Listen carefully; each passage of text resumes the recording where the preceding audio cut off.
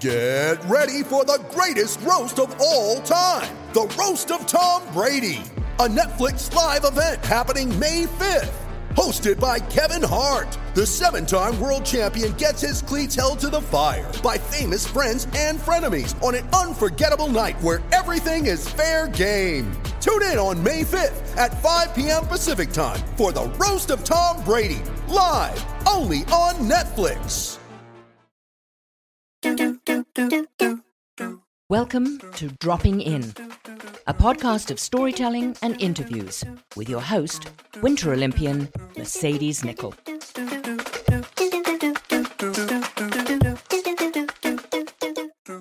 Thank you so much for dropping in today. I'm your host, Mercedes Nicoll, and throughout dropping in, I'm pretty unapologetically myself. I'm pretty authentic, and I thought it seemed like a good fit to team up with a company called Sway, a brand built on purpose, committed to supporting communities and charities across Canada. I've chosen a cause that is dear to me, CanFund, who directly supports Team Canada athletes, which seemed like a good fit as this whole series is about Team Canada athletes. And Sway will be making a donation on my behalf to CanFund. Sway is made with real juice and real good vibes. It's a delicious tasting vodka soda with nothing to hide. This is a special series where I have a co-host. Olympian Martha McCabe will be joining me through these 10 episodes as we chat with Team Canada athletes that could potentially be going to the Tokyo Games. Let me introduce the sport and guests that we will be dropping in with today. This sport requires power, endurance, and mental toughness. This competitive sport can be traced to the early 17th century and is one of the oldest Olympic sports. Though it was set to be in the program of the Games in 1896, the racing did not take place that year due to bad weather. So, the males have competed in the Olympics since the 1900s. The women's division was added to the Olympics a fair few years later, in 1976. Today, there are 14 boat classes which race at the Olympics. This sport is a race where athletes use oars that are locked onto the boat. Team Canada will be sending 29 of these athletes to Tokyo this summer. Some will be sweep rowing, where each rower has one oar in both hands. The others will be sculling, where each rower has two oars, one in each hand. Now, the length of a rowing race at the Olympics is 2,000 meters. The guest that we will be dropping in with today has a degree in geography from the University of Washington. He can backflip on skis. He's raced the men's 4 rowing for Team Canada, placing 6th place at the Rio Games. And in 2016 in Toronto, at the Pan American Games, he took home not 1, but 2 gold medals in the men's 4 and then 1 for the men's 8. He took home a silver medal in the men's 8 at the 2012 London Games. And while I was qualifying for the 2018 Winter Olympics, he was taking a year off to ski in my backyard, Whistler. As well, he was training to become a firefighter. Now, this son, friend, RBC Olympian, 2-time Pan American champion, world champion medalist, is going to his 3rd Olympics this summer. Let's see how Will Crothers is doing. Will Crothers, are you ready to drop in? I am ready to drop in. Okay, it's so Let's good to do see it. you. Number 1, where in the world are you today? I'm sitting in my bedroom in Victoria, BC. I live in a little barn in the woods, about 15 minutes away from the lake where we train. So pretty nice little spot. Amazing. Yeah, big red barn. That is pretty cool. Yeah. I'm going to jump in with question 2 already. All right. You've obviously traveled the world a ton with rowing and sport. You've seen a lot of different boathouses. Yeah. Do you have a favorite spot or boathouse or? Favorite boathouse has got to be the University of Washington's boathouse where I went to school. It's just an incredible, like, brand new facility. When I went there, it was cool because it was just being built when I was on my recruiting trip. So I kind of got to see the shell of it as it was being thrown together. And then when I got there, it was all brand new and just an unbelievable place to, train. And they also had all of the academic services stuff there, and all of the athletes ate in this giant cafeteria above the boat bays. So you'd have like football players and track athletes and rowers and volleyball players and baseball players all coming to the boathouse as this like spot to kind of hang out and eat. So it was just a great vibe there all the time. Cool. Yeah, it was super cool, super lucky. Sounds like a mini Olympics.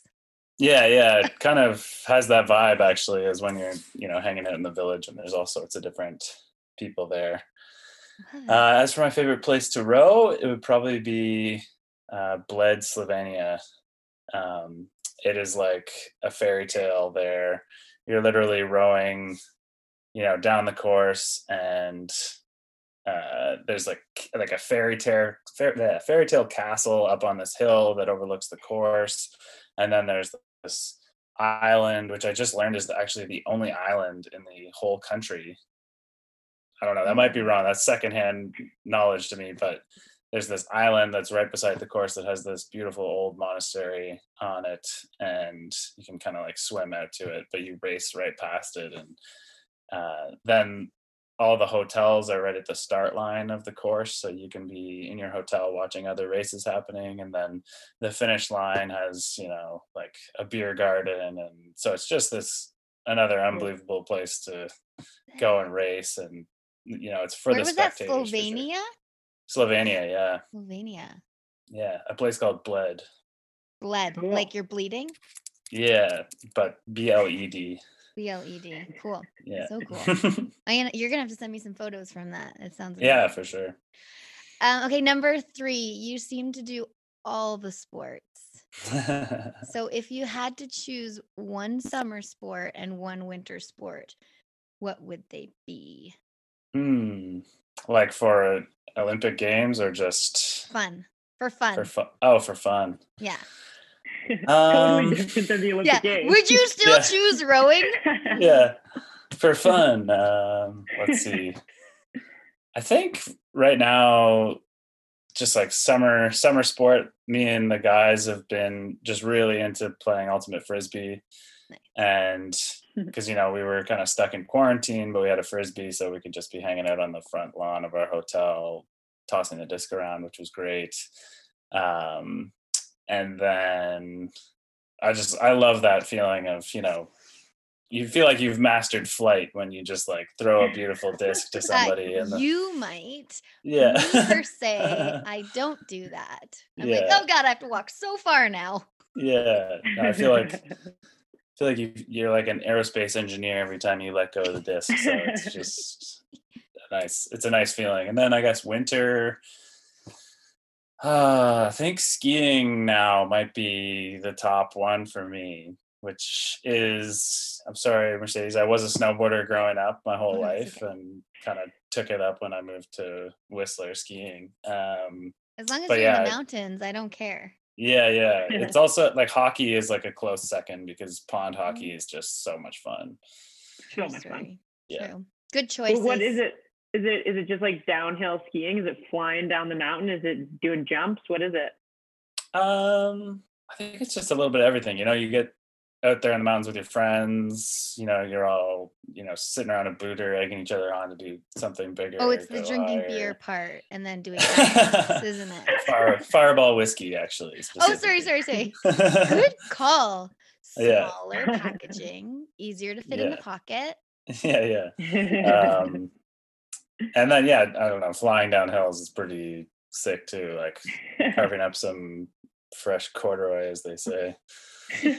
How many backflips did you do when you moved out here? I don't know, like definitely a fair few. Once I landed the first one, it was all I wanted to do. So I'd always try to, end my day over in Booterville on Blackcomb there, and I would just go hit some big jumps and try to, just get better at sticking to landing, so that hopefully one day I can just, throw them down wherever I want, because it's such a fun feeling. I was jealous that you were here in Whistler and I was like training for the next games. And I was like, Yeah. he is living the life that I would like to be doing. And this is like my most strenuous point of my life again. Yeah. Well, now the roles have been The flipped. roles so- are reversed. I'm now playing golf and you are game on. I love Yeah, it. exactly. Amazing. Okay, question 4. So drug testing. I'm making a guess here that you get drug tested a fair amount, but you tell me, like, do you? And do they just show up at practice, or any crazy weird stories about drug testing experiences you've had? Trying to think. I do get drug tested quite a bit. Actually, this year has been crazy for it. It seems like I got drug tested like once a week for a little while. It seemed. I think I got drug tested 5 times over 6 weeks at one point, like Wow. when we were leading into our qualifier. It was just crazy. But yeah, they show up at home, at training. But yeah, you guys know about the guaranteed testing slot and stuff, but Yeah. mine is always set from. Go ahead. Oh, I was going to ask if you could just like explain for the listeners how drug Oh, testing yeah. works, because they might not know. Okay, yeah. So you have to fill out your whereabouts, is what it's called, and you have to tell them where your overnight accommodation is, and then you have to say, like, I guarantee that I will be at this location for a 1-hour period, so that they can come and test you no matter what at that time. So typically, I think athletes put it early in the morning because they figure they'll still be in bed at that time. And it's kind of the one thing you can guarantee an athlete needs is rest. And so, yeah, mine's like 5 a.m. to 6 a.m. I think it's early enough that they never want to come at that time, because they always They They came always to come. me oh at yeah 5 a.m. But I yeah want to Yeah, hear me your too. stories. but yeah, they do occasionally come then, but I think they always try to get me around like 8:30 before I'm going to sleep. Oh, at But night. yeah, Interesting. and then it's the worst when they get you in the morning and you've just gone to the washroom, and then you Yeah. have to sit there drinking water, and you're going to be late for practice, and yada yada yada. Yeah. And then, so for the listeners, when you do get drug tested, obviously there's like a person that is there watching you take a Yes, your pee, and chaperone. then your shirt is like just above your Yeah, nipples, I guess, and then below yeah, your knees. yeah. It's pretty funny. Super invasive. But Yeah, that's what you get for being an athlete. yeah. They're definitely in your bubble at that point. It was actually pretty funny. There was one time they came, and it was just for blood, because they do blood sampling and urine sampling, but the guy was just on autopilot and didn't tell me that it was just blood. So we just went through the whole thing to do the urine sample, and I peed in the cup, brought it up, we're doing all the stuff with the jars that you seal it off in and send it away, and then he's like, oh, actually, we're not doing urine. And I'm like, No. yeah. The And so hell? we had to then go through this whole process of like properly disposing of the urine, because they don't want you to seal it and keep it for later or something. I don't know, but it was I've a never new heard of experience. Yeah. that. But it was pretty funny because he was just on autopilot. But we always get the same people, so Yeah. I'm never mad at them. They're always really nice to us. And they volunteer. Yeah, I know, it's crazy. It's such a weird job to volunteer for. Yeah, I'm yeah. like, you can't be mad. I've had them come at Christmas in Toronto at my hotel at like 5 a.m, where I'd Yeah. had drinks before, and I probably just went to bed, and they're like, we're here. And I was like, Yeah. well, I'll just put a bra and some underwear on, so Yeah, 'cause you're gonna see yeah. everything anyway. Yeah. Yeah. Yeah. Poor people. Why do you think they were testing you so much? Is it because you think maybe you took that break for a couple of years, or just randomly, or? I don't know. I think sometimes it's just, your number just comes up. but Yeah. like there's also multiple organizations that can request it. Like FISA can request it, Rowing Canada can request it, and WADA can request it, and CCS can request it. Yeah. So Yeah. it might have just been, you know, Yeah. a number of different people putting in the we need Will Carruthers urine request. Were like all the rowers, or was it just you singled out? You're like, here we go again. A few of them were getting tested for sure, but it was like nobody was getting tested as much as I was in that moment, I don't think, or I didn't hear about it anyway. But usually we're all, you know, in comms with each other, and we're like, oh, drug testers are on the move. Yeah, and then you like, know. Yeah. Oh, unlucky you. Yeah. Drug testing, But the not glamorous parts of being an athlete. yeah. Happy to have a clean sport though. So Totally. it's a give and take. Yeah, Yeah. for sure. Yeah. Okay, number 5. I know you train a lot. Mm-hmm. A lot. I mean, I read the book about rowing that oh gosh, what's his The name? boys in the boat. No, 4-year Olympian. Sure. Oh yeah, Jeremiah Brown. Yeah, his book, and I was like, damn, I chose the right sport. Yeah. Damn, I chose the wrong sport. Yeah, you can go back for more. Just for people that may have not read about rowing or know too much about rowing, can you explain how much and often you train?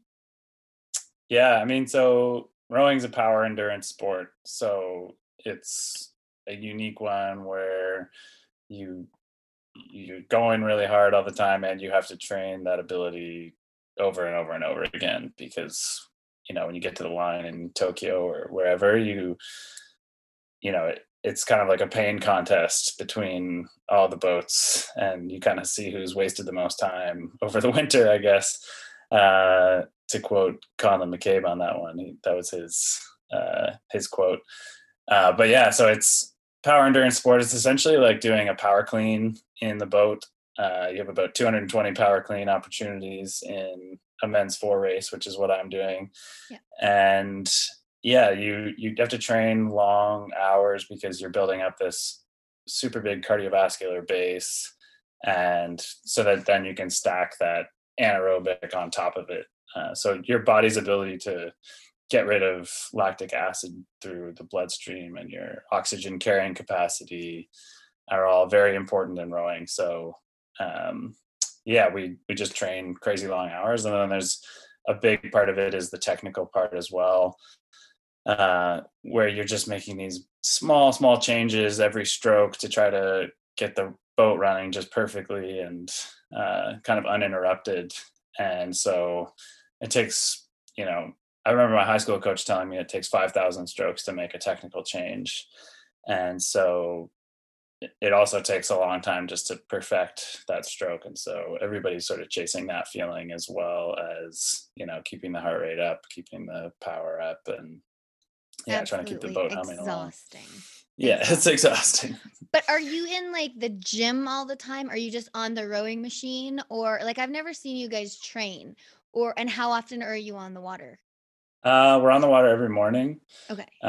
Except Sunday morning. Sundays we get off, although we haven't had a day off now in like 2 weeks, which is getting to be a little something. You're fine. I'm fine. Yeah, I'm fine. Yeah, so we're on the water every morning, and then we do have some dry land training where we go and lift weights or sit on the rowing machines.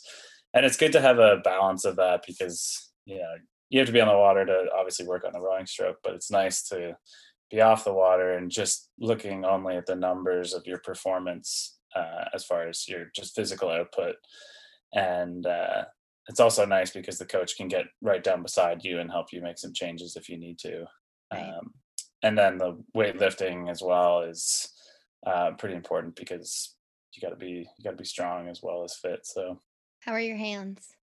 They're actually really good right now. They're not. Oh. Wow. Oh my Yeah. gosh. So that's like a lot of calluses on there, like but a fistful of calluses is what I'm Yeah. seeing. but yeah, Yeah. they're actually in really good shape right now. Okay. Yeah, there's no open wounds. Yeah, but that's kind of the way that it, like I've always found after 4 years, you've kind of like figured it out and your hands are used to it, and it's kind of a nice feeling. getting to that point. Obviously, you're gonna have big cracks and blisters and all that stuff. Fair. I was like, it's a great feeling having massive calluses on your hands, but it would be better than broken wounds. Yeah, exactly. 100%. I like to think of it as, you're kind of honing a weapon to get ready to fight. And like, you start out with this rugged piece of steel or something, and you're just hammering away at it for 4 years until you get it to this nice fine tipped spear, and then you get to go to war with it. This will be your third games. I always think it's so much of your life, but it does go by quickly. It's crazy. For me, it was like I kind of forgot how hard it was to qualify, but for you, or what you're getting yourself into, right? Yeah, to a certain extent. Like, I mean, I know the work that needs to be done. And I mean, this go around was the hardest to qualify for us. Like, we actually just qualified at the last chance qualifier, aka the race of death, where 2 crews go on to the Olympics, basically, because usually you would try to qualify the year before at the World Championships. Yeah. And we had a relatively fresh group of guys in an 8, and although I think we probably, could have taken that 8 and qualified it at the last chance qualifier, we went through basically a period where like a lot of the athletes got cut based off of a result at the national championships that we were, thinking wasn't as important as it was, and we're all returning from training or from our break, and our team sort of got slashed apart, which was really brutal. A lot of guys got cut, and so then we had this smaller group going to a 4, or trying to build a 4 and then qualify that 4 at the last chance qualifier. So this was by far the most stressful period of qualifying that I've had in my 4 years, or my 10 years here at the training center. Years? Yeah, 20 years of rowing. Yeah. So it was super stressful, especially because we had selected our boat, and then half of the boat broke ribs. And so you can break ribs in rowing because basically it's an overuse injury, and your ribs are supposed to move normally, but if you get a lot of tension, then the ribs stop moving, and then you can actually fracture those ribs. Is it because you're so strong? You're too strong? I guess you could say that, You're like too strong. You broke your own ribs with your abs. We'll say that just so people think rowing is really crazy. Yeah, we're too strong. But really, like the ribs are supposed to move, but then when you are training a lot and you get a lot of tension in your body, just like any sport, when you're training, like overusing it, then that's when you get into the risky situations and can break ribs or blow a disc or something. So 2 of the guys in your boat broke ribs? So they broke ribs about 6 weeks out from our qualifier, and they were a week. Yeah, they're real great. A bone takes about 6 weeks to heal, so we had 2 guys go down a week apart, and so it immediately became just incredibly stressful. Yeah. And luckily we had 2 spares, and they jumped into the boat, and we were able to push the project along while those guys healed up. Unfortunately, only one of the guys got back in time, and we kind of had like a bit of seat racing at this race series that we did, which is sort of like an in-house race against each other. And so basically one of the guys just didn't have enough time and wasn't healthy enough to train. So he, trained for 4 years only to break a rib in the final 5 weeks. And would he have been a rookie as well? Because the 3 other guys in your boat are rookies for the Olympics, right? Yeah, they've never been. He was also, a fresh face for the Olympics. So, but he's got, he's got big dreams, and he wants to come back and go to France in 2024. So cool. Yeah, but it was uber stressful, and luckily we were able to push on, and get the job done. I'm so proud of you. I was like jumping up for joy when I heard that you qualified. I was like, oh my God. Yeah. Because I know, like, it's so stressful. Oh man, it was crazy. Wild. Yeah. It was amazing. Kate, I know I've hung out with you rowers like a fair amount, and I've seen what you guys eat, and it's insane. But just the sheer quantity is hilarious. But after like a long day of training for you, a big training day, what's your go-to meal? And I kind of think it's like go-to meals. Yeah. Well, how much do you eat? I don't know how much you eat. How much do you eat? Yeah, I mean, it varies depending on the athlete, but it's like anywhere between like 5,000 calories up to close to 10,000 calories a day. So yeah, I'm someone who's listeners do not do that. Don't do that. Yeah. I'm probably like on the lower end, and I probably like I know at rest, I've done my like what's it called? It's a test where they just test your resting metabolic rate, and I'm required to have like 2,600 calories if I'm just laying in bed all day, basically.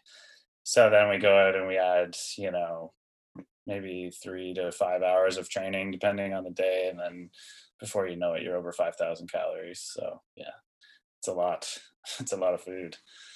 Wow. It's a lot of, what's the easiest thing for you to make? Or do you have food do you have chefs? We're actually super fortunate right now. We do have a breakfast program. So after our first breakfast, we finish practice and we go get another breakfast at this local diner. And it's been picked up by some Rowing Canada alums, where they've created a program where we get $10 a day. And so there's a set menu where we just wheel past the diner and pick up a little to-go meal. We used to sit in, obviously, before COVID, but now it's a little bit more strict with picking up your food and dashing. But yeah, and then I don't know. I really like eating as unprocessed food as I can at this point in my rowing career. I can no longer just scarf down a Domino's pizza and move on to the next. So I try to, I'll roast up a bunch of vegetables, cook up some rice, Are you vegetarian? No, okay. I'm not. But my girlfriend is sort of plant-based, a little bit more so than I am. But she shared some bacon with me this morning, though. So yeah, sort of the gateway meat, if you will. It is. So you have like 2 breakfasts. Would you have 2 lunches and 2 dinners? What are we getting at? Yeah. So I'll usually, let's say we're on a triple day practice, then I would have my first breakfast, then I'd get that diner breakfast, and then I'd come home and eat lunch, and then typically a snack before the next practice. And then I'd want to eat something relatively quick after the third practice, depending on what it is. If it's weights, it's like I'll have a big protein shake, and then typically dinner after that, and then maybe a little nighttime snack. Ayo. Yeah, it's so funny. Every athete's so different as to what they eat. Like if I'm on the hill, I'm like, I have nuts in my pocket, and I forget about water sometimes. Yeah, I could definitely be better at hydrating, I think. But I'm a bit of a camel, I suppose, at this point in my career. Totally fair. Okay, number 7, your sport's taken you to a lot of different places. Is there one spot that you went traveling that you never thought you would go? Let's see. I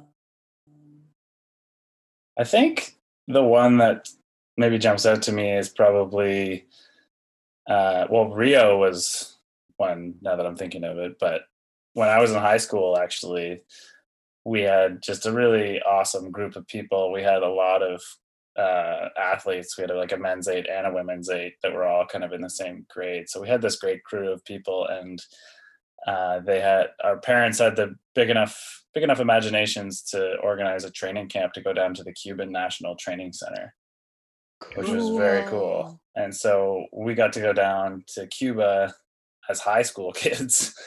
and go train at the Cuban National Training Center and row up and down this like beautiful lake that was surrounded by sugarcane fields. And, you know, you had the Cuban national kayak and rowing team there, and they're just, you know, didn't have the greatest equipment, but you could tell that they had awesome work ethic, and they're just out there like throwing plates around and rowing as hard as they could. And it was cool too, because we had this awesome program where we ended up switching, like we hosted them back in Canada, and they came to the Royal Henley Regatta in St. Catharines, Ontario. And so they came and got to race in Canada, which was really neat. And, you know, we had such an amazing experience as high school kids in Cuba. Like, you can imagine, like, some of the days, like, we would be training a lot, obviously, but then our parents obviously wanted to go see Veradero and all these unbelievable places. And so they would,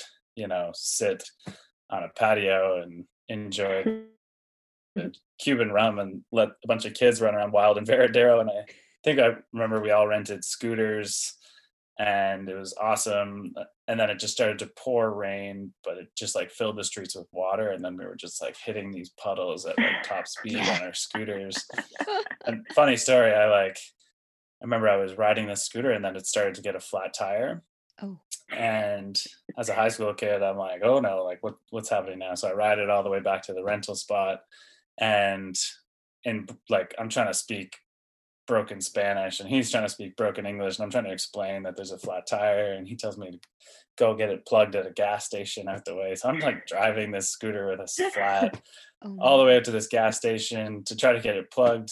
Couldn't get it plugged, drive back, and I tell him like, no, like they wouldn't plug it, like I don't know what to say. And so then he like puts me to work for about 30 minutes, and I have to run back and forth and get scooters for him and collect all these scooters at the end of the day. Until finally I was like, all right, man, I'm done. I'm out of here. Just hoofed it back to my squad. And yeah, it was a hilarious time. But Cuba was awesome. It was a really awesome memory. That's rad. You brought up the Henley Regatta in Ontario, and I'm so interested that it's called that, because I've been to the Henley Regatta in Henley on the Thames, but like why are they called the Henley Regatta in other places that is not Henley? I think that in St. Catharines it's like Henley Island is the name of the island, and so I think okay. And for them both to be royal regattas, they are both sanctioned by the Queen, okay. I guess. So I think there's some Commonwealth royalty stuff that I'm not quite privy to. No, that makes sense. I just thought are all the regattas named the Henley Regatta, but no, just those not. two. Okay. Yeah. Common misconception. Got it. Okay. Yeah. Amazing. Number 8. Okay, yeah, jumping in with number 8 here. Do you have like a hero or someone you like look up to, either now, and if not now, maybe, I don't know, when you're growing up? Yeah, I think maybe not just one hero, but when I was growing up and in high school, it was sort of like 2001, 2, 3, 4.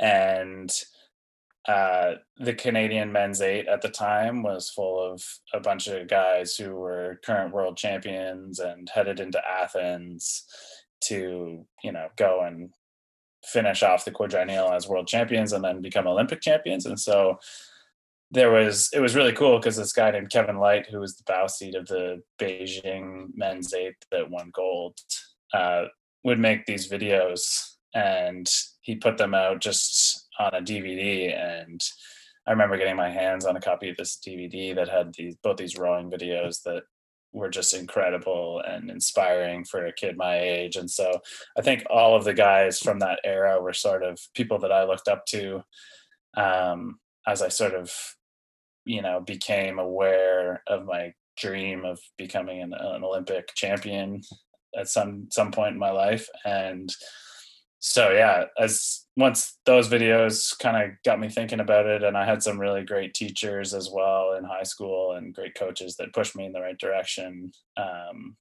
Yeah, that's probably when I decided I was going to go for it. And so those guys would probably be my rowing idols now That's that a good they're answer. retired and everything, but I still lean on them from time to time for, wisdom and just be a sounding board when Yeah, I they've been can't there. think of the They've done answers it. myself. Yeah, exactly. That makes sense. Okay, number 9 is going to be a rapid answer.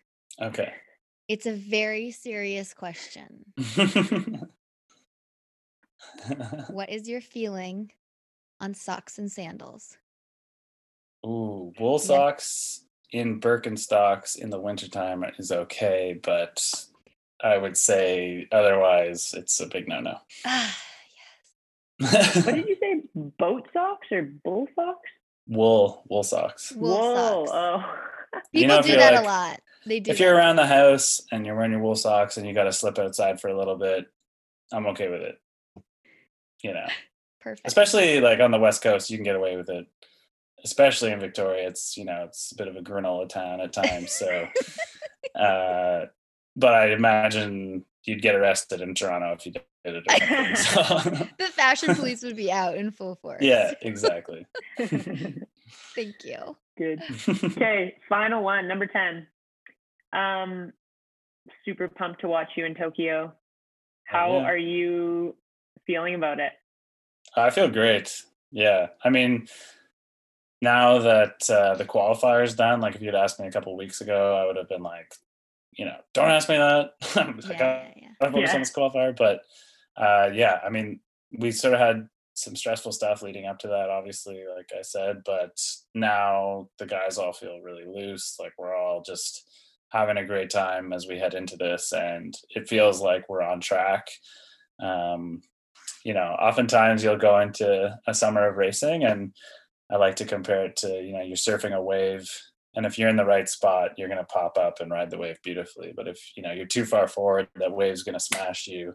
Mm-hmm. And if you're too far back, you're just going to fall off the lip of it and miss the wave. And it feels to me like we're right in the pocket and doing the right things, and our coach is setting us up really well. So yeah, I feel really good right now. The guys feel really good. I think we just got to, stay healthy in this final week before we leave. Mm-hmm. And yeah, I don't feel like anything can stop us right now from our best performance. So I'm super fired up for that. Yeah, it's exciting. I can't wait. Yeah. When do you head over? We head over on July 1st. July 1st. Wow. Yeah, so it's coming up, and we're going to go to a city called Sagamihara, which is a bit east of Tokyo, and do kind of 2 weeks there and adapt to the heat and the time change, and just hopefully get some of those travel nerves out of the way and settle in, and fired up just talking about it. So exciting. Yeah. I feel like our heat wave right now is going to help you with the heat in Tokyo. Martha, you're just over the mountains from us, but this week's going to be like a hot one out west in Canada. Yeah. So. Yeah. Amazing. We're also just training up in a place called Strathcona Park, which is just incredible. Like this lake that's, 40 kilometers long with mountains on every side of it. And we had this sauna where we were staying at the lodge, so we could go in and out of the sauna all night long, and we're like, this is going to help us with the heat for sure. Yes, anything to prepare. It was awesome. Well, I wish you all the best of luck, and I really, really cannot wait to watch you. And I thank you so much for dropping in with us today. Where can people find you online if they want to follow everything that you're doing? Yeah, you can find me on Will Crothers 2020, I guess, on Instagram. I don't really use Twitter as much. I'm super big on MySpace these days. Yes, MySpace. I guess Instagram would probably be the best way to find me. Cool. Well, thank you so much for dropping in, and you will see Martha in Tokyo. All right, but I will be over here cheering you on. Okay, sounds good. Thanks. Great to catch up with you guys. Will. That was awesome.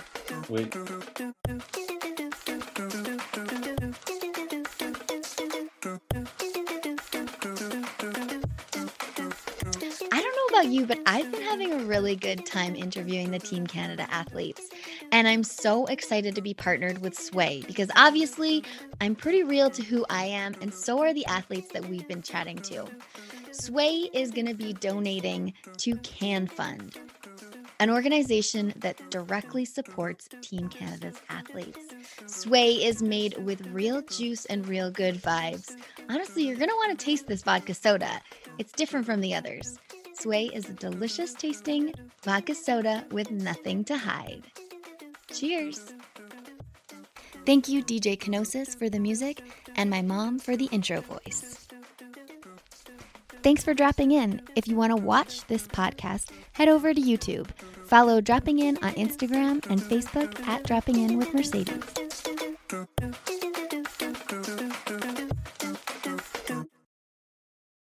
The Podcast Super Friends is a monthly meeting of 5 podcast producers. Hi, I'm Catherine O'Brien from Branch Out Programs in Baton Rouge, Louisiana. I'm John Gay from Jag and Detroit Podcasts. I'm Matt Kundle from the Sound Off Podcast Network. I'm David Yaz from Pod 617, the Boston Podcast Network. And I'm Johnny Peterson from Straight Up Podcasts. Together, they form the Podcast Super Friends, an alliance of podcast masterminds sharing best practices, insights, and discussions to help make you a better podcaster. Follow or subscribe to the show on Apple Podcasts, Spotify, Google Podcasts, or at soundoff.network. I'm Jeff Woods, and I'm shining a light on music and the rock stars who make it. He just was one of those people, he stood out. He was a magic guy. He really was a magic guy. We all have faults. He had the same amount of faults as we all had. This was before Led Zeppelin. Robert was full on. I mean, he was Led Zeppelin without the band behind him. He had the hair, the jeans, the whole thing, you know. And he was amazing. The Records and Rockstars podcast, heard around the world and yours to hear wherever you get podcasts. All the episodes from JeffWoodsRadio.com.